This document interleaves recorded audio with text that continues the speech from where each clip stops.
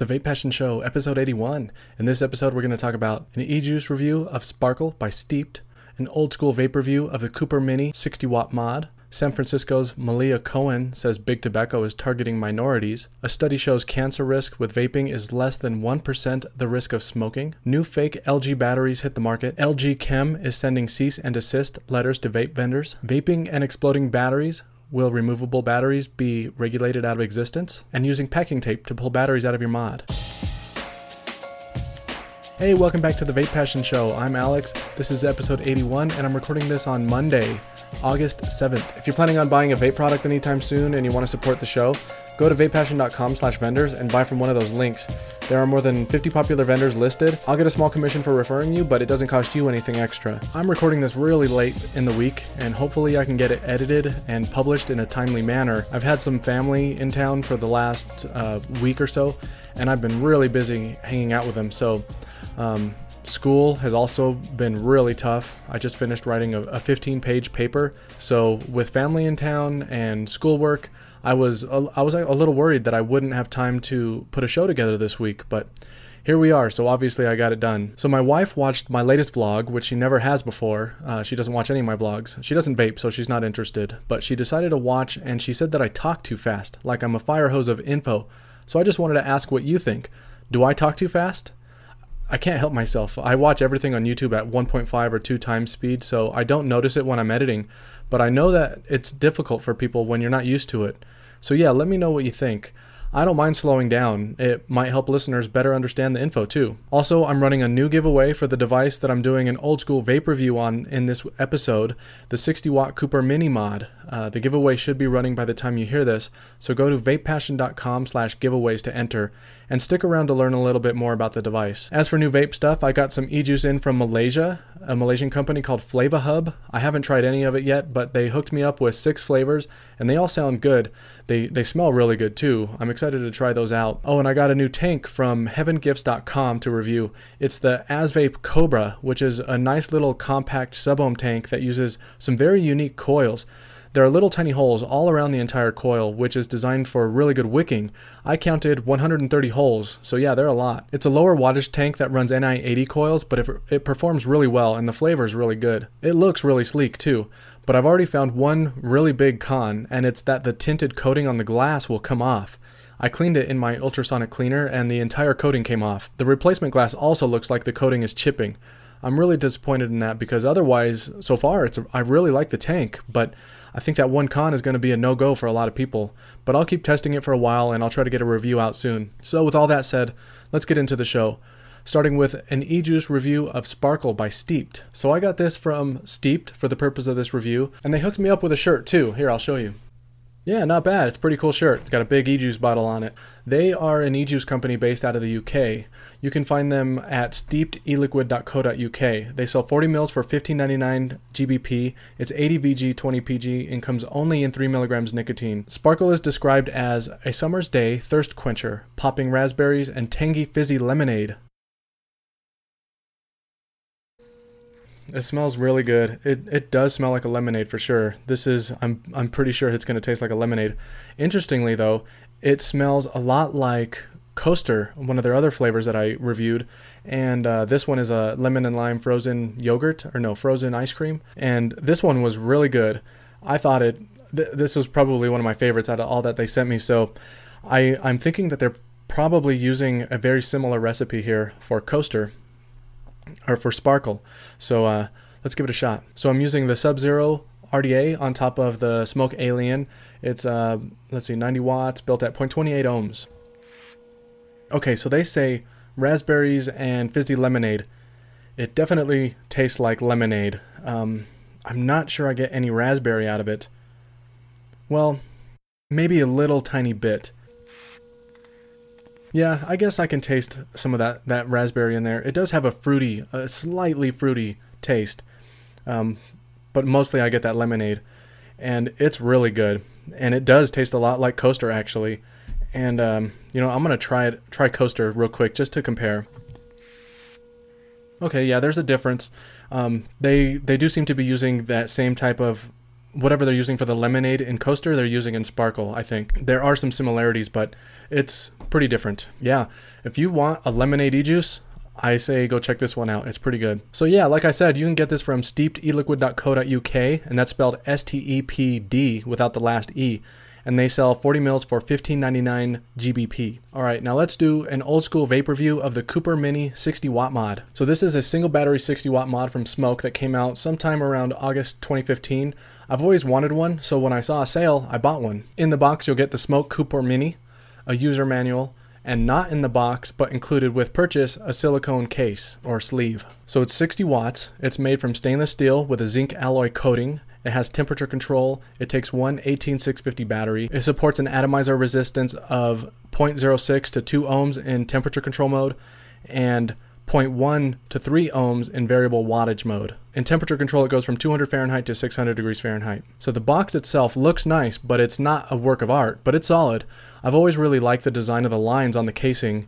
Other than that though, it's pretty basic. There are vent holes both on the battery cover and on the bottom of the device, which allows the device to breathe and also protects you in the case of a venting battery. The buttons are nice and clicky, which I like. One drawback that I found is that there's overhang with pretty much any atomizer on the market, unless you're using like an old school 16mm clearomizer or something like that. The Cooper Mini has a battery door held in place with magnets. I think they should have used stronger magnets. The lid seems to be pretty easy to slide off. It also comes with a rubber cover to protect the device. The cover works fine and is easy enough to slide on.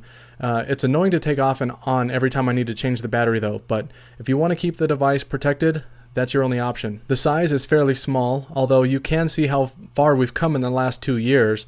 For example, the Smoke Alien and the Predator 228 are just slightly bigger, but they are dual battery mods.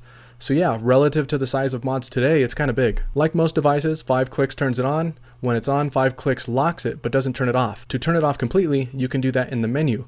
This is a bit of a pain, but I actually like this feature for added protection. You can actually lock the device with 5 clicks, then go into the menu and turn it off. When you turn it back on, the device is still locked and requires 5 more clicks to unlock it. It's a lot of clicks, but if you're worried of ever accidentally turning it on and firing it in your pocket or backpack, it's a nice feature. The screen shows you everything you need to know, like the battery charge level, the ohm reading of your atomizers, the temperature or wattage that you're at, and if it's locked. Within the menu, you can change from wattage to temp control mode, change the temperature control to nickel, stainless steel, and titanium, change the temperature control ramp up to soft, normal, or hard, how long you want the screen to stay on before going to sleep, set your puff counter, rotate your screen, set the temperature coefficient if you want to set it manually for specific types of wires, and set initial ohm setting to lock it into place. The one thing that I don't like about the menu is that you can't press a button to immediately make a selection. You have to wait a couple of seconds for the device to select the option for you, whatever option you've highlighted. I don't know why they didn't make the fire button work as the select button. Alright, now temperature control. The Cooper Mini has something called dual driver system. They say this dual drive system bucks and boosts the voltage to improve the voltage accuracy. They also say that it has high frequency resistance sensing technology, which is designed to detect atomizer resistance every 250 microseconds or 4,000 times per second. They say this makes sure that temperature control is working accurately at all times. There are 3 settings that allow you to increase ramp up time in temperature control mode: soft, medium, and hard. I don't vape in temperature control, so I'm not an expert. So rather than tell you my experience, I'll tell you what I've learned from other reviews. Basically, temp control works, but it's not very accurate, and it's also really slow. If you want more accuracy, you'll have better luck adjusting the coefficient manually. People have said that even in hard ramp up mode, it ramps up really slow. Okay, the USB port. So the USB port is designed only for firmware updates, not for charging. The Cooper Mini is supposed to be firmware upgradable, but Smoke didn't make it possible for consumers to update the firmware themselves. They required that you pay for shipping to send it to someone who can do the firmware update for you, and then you have to pay for shipping back. This is a 2-year-old device now, so I don't even know if they will still do a firmware update for you, but I believe that any models that you find on the market today will already have the latest update, because mine does, or at least I think it does, since mine supports stainless steel in temperature control mode, and the original didn't. The battery life is not very good on this device, and since this is a single battery device, that compounds the problem, especially if you vape at higher wattages. Anything above 30 watts will drain the battery fast. But if you're a mouth-to-lung vapor vaping at 10 to 20 watts, you might be able to get through the day on one battery.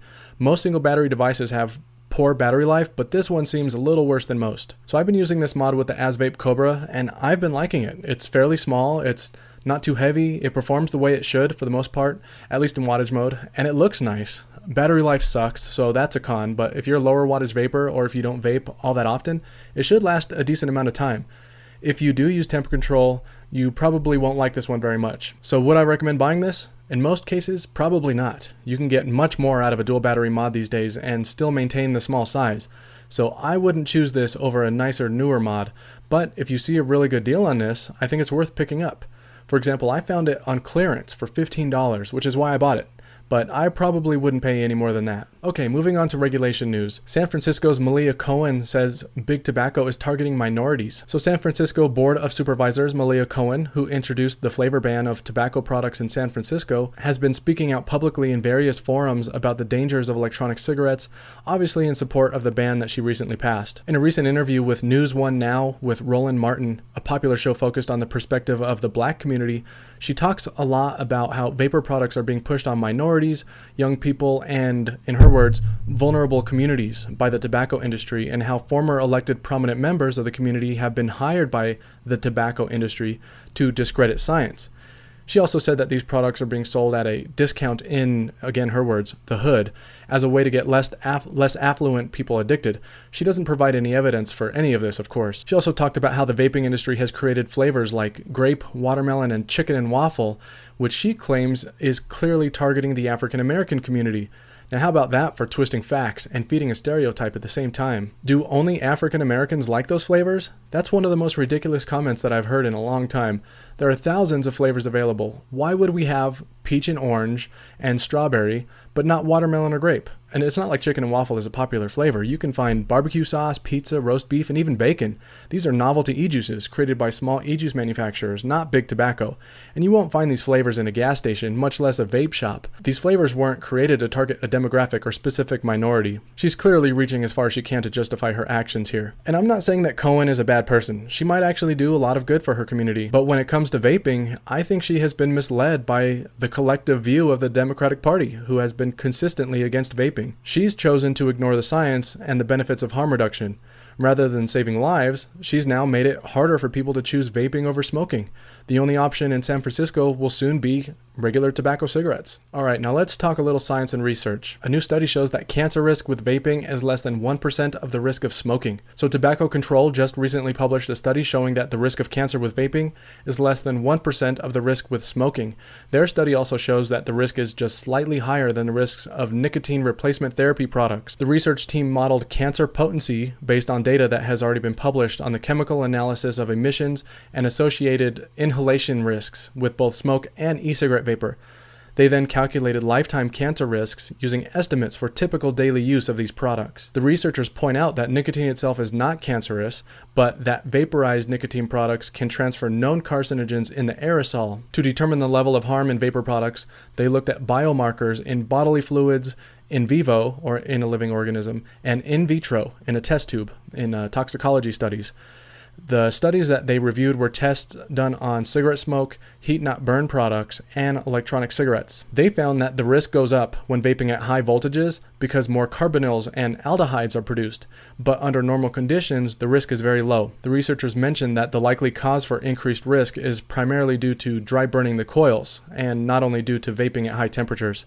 Further on in the study, they also clarify that when vaping at fixed or recommended voltages, risks of carbonyl exposure are relatively low. They also suggested that propylene glycol versus vegetable glycerin balance, other additives or ingredients in e-liquid, and puff count or puff duration can influence the production of aldehydes, but that all of these factors are dominated by overheating the coils. They talked a little bit about metal toxins too, saying that they could potentially play a major role in risk values, because the coils are often made with nichrome or kanthal, and that atomizers and cartridges often contain metal. There is a possibility of corrosion there. The researchers stated that there is at least some evidence showing that corrosion can happen in pre-filled devices over time. There isn't enough data on the study of metals in vapor products to come to a conclusion yet, but they do recommend tests be done to learn if there is a cancer risk. And they also tested heat-not-burn products and found that they also have less risk than cigarettes, but have approximately 10% higher cancer potencies than electronic cigarettes. Relative to smoking, this is still a fairly low risk. The final conclusions that you can take away from this study is that 1. Carcinogens from e-cigarettes are avoidable, just avoid dry hits. 2, vaping does have carcinogens, but this depends on how the device is used. Basically, don't vape so high that you burn your wick. 3, vaping has 1% the cancer risk of smoking. 4, any research that indicates higher cancer risk in e-cigarettes is in the minority. The majority of research, which is a very important distinction to make, shows that vaping has much less risk. 5, there may be metal toxins that build up over time, though it's not proven yet. And 6, and most importantly, vaping is orders of magnitude safer than smoking. Okay, let's move on to the next topic. New fake LG batteries hit the market.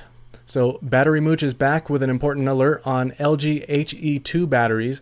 He has determined that there are fakes making the rounds, which is obviously bad, but fortunately there are easy ways to identify them because they were so poorly copied. So all LG batteries have 4 legs coming off the top positive contact, but these fakes have 3 legs. It's as easy as that to find out if you have these new fakes. This isn't to say that there aren't other LG HE2 fakes on the market that have different identifying marks or stats, but these fakes are just some of the latest to be found. The authentic HE2s are 20 amp, 2500 milliamp hour batteries, but Mooch's test found that these fakes are 10 to 15 amp, 21 milliamp hour batteries. If you have a fake, see if you can get a refund. Otherwise, you're probably better to recycle them. If you just can't bring yourself to recycle them, treat them as if they are a 10 amp battery and be careful. And to follow up on that, LG Chem is sending cease and desist letters to vape vendors. Battery Mooch just recently reported that LG, one of the largest and most reputable battery manufacturers, has started to send out cease and desist letters to vape shops asking them to stop selling their batteries. More and more battery manufacturers are facing lawsuits due to injuries caused by uninformed people misusing batteries in vape devices. It seems like every week we hear a new story of someone putting an unprotected lithium-ion battery in their pocket with keys or loose change, and then causing a hard short and a battery explosion. So Sony, LG, and other companies have already placed warnings on their websites and even on their batteries, saying that the batteries are not intended for use in vaping devices. But LG has taken it a step further and is now sending cease and desists. Many vendors have already stopped selling them, so you might notice a shortage soon. This might also result in the market becoming saturated with fakes. My advice would have been that if you're looking for LG batteries, only buy them from highly trusted vendors like imrbatteries.com and illumin.com, but it turns out that they have already been removed from both of those sites. So if you're looking for them, be careful that you're not getting fakes. Okay, and now I want to go on a bit of a rant about these battery explosions and the people causing them. Many people in the vape community tend to blame these people for being stupid and ignorant, often saying things like, well, if they would have done their research, they would be fine. But how many general consumer-facing industries work like that? I know vapors want the freedom to do whatever they want, but 18650s, exposed cells, are simply not intended to be handed over to a consumer to constantly remove and replace in an electronic device. 18650s are designed to be placed in a protected casing, like what you'd find on a cordless drill. Handling lithium-ion cells was fine when the vape industry was small because the only people who used 18650s were hobbyists using mech mods. These products weren't mass-produced and easy to find. You had to go out of your way to find them, which inherently led to educating yourself about the risks. But now the vape industry is huge, and vape shops are just carelessly handing over lithium-ion batteries to any random person who walks into their shop who asks for something that will let them blow huge clouds. I think the responsibility ultimately falls on vape shops and the vape community for letting this happen. I actually want to read you a comment about this from a post on Reddit, which I think makes several great points. This was written by someone who works at a vape shop, but they deleted their account on Reddit, so I don't know who it is. So they said, "This is partly our own fault as an industry. The mistake early on was letting the hobbyists and China dictate what becomes a consumer product. Your typical consumer should not have ever been able to walk into a vape shop and buy an 18650 and a mech mod. Ordering it off eBay or importing it yourself is where that belonged. So when it blows up, the court can point at you and say you went to great lengths to misuse the product and it's your own damn fault. The FDA will never approve a user-replaceable battery device. We should have grown up without mommy coming and telling us to. The auto industry actually did go through this decades ago, and it took Ralph Nader to come along and point out the bullcrap. You want no seatbelts and no airbags? Oh well, you're less than 1% of the user base, and you're endangering the other 99% if we cater to you. It's just as ridiculous as the claim, some of the potential uninsured people will be uninsured by choice. Yes, when people are broke, they will endanger themselves to save a buck. You can't let them. Years back, I noticed we'd only sell 1 or 2 battery cases for every 100 batteries. We had to start simply giving it away. This was before that became fairly common. You have to force safety on people. So that's everything that he said. So with all that said, what's the fix? Well, I don't know, but here's my theory. We already know that the FDA plans to regulate batteries for safety reasons. So at least here in the US, I think the FDA will eventually create regulations on devices and require that they don't even have removable batteries. They might not be able to stop people from buying batteries or removable battery devices from outside of the country, but they can regulate it with vape shops running their own businesses here in the US. They can make it so that vape shops aren't allowed to carry loose batteries or the devices that use them. And if it ever gets to that point, China might actually stop manufacturing devices that can use removable cells because it will become a niche market. If vape shops can't carry them, why would they make them? It won't be profitable. That's just one theory. I honestly hope it doesn't go down like that because I love being able to replace the batteries in my devices. Who knows though? Maybe the regulators will require that all vape shops require warnings on batteries and devices and that all batteries come in protective cases. That would be awesome. I don't see it happening, but wishful thinking, right? Okay, and the last topic this week, using packing tape to pull your batteries out of your mod to prevent tears. So here's a little tip for getting 18650 batteries out of your battery sleds. This would be if you have a device where the batteries sit in the sleds really tight. Most mods have ribbons that you can use to pull the batteries out, but when the batteries are in really tight, the wraps can wear down or get caught on the bottom or tops of the batteries. I haven't personally had this happen to me with any device that I've ever had, but I've seen pictures of it happening to other people, so I know that it's somewhat of a problem. Anyway, this video I came across shows a really simple trick. He puts tape, which looks like clear packing tape, on each battery, running the length of the battery, but not touching the contacts of the battery. One of the ends of the tape is sticking up so that he can grab it and pull the battery down towards the spring contact on the mod. Then he pulls the battery out. I think you could also fold over the end of the tape onto itself so that you don't have to worry about the whole piece of tape getting stuck to the battery. Super basic, but a great trick if you've had issues with torn wraps. Okay, that's all I have for this week. You'll find the show notes for this episode on vapepassion.com. Just do a search for episode 81. If you want to support this show, consider donating to my Patreon page at patreon.com/vapepassion. You can follow me on Twitter at vapepassion, and I'm also on Facebook. If you like the show, I'd love it if you gave me a review on iTunes. You can also catch the video version of the podcast on YouTube. If you're not already a subscriber, please subscribe. If you want to get notifications of new reviews or of the show, you can sign up to receive my weekly email on vapepassion.com. And if you have any questions or comments, feel free to email me anytime or leave a comment on one of my videos. All right, I'll see you next week.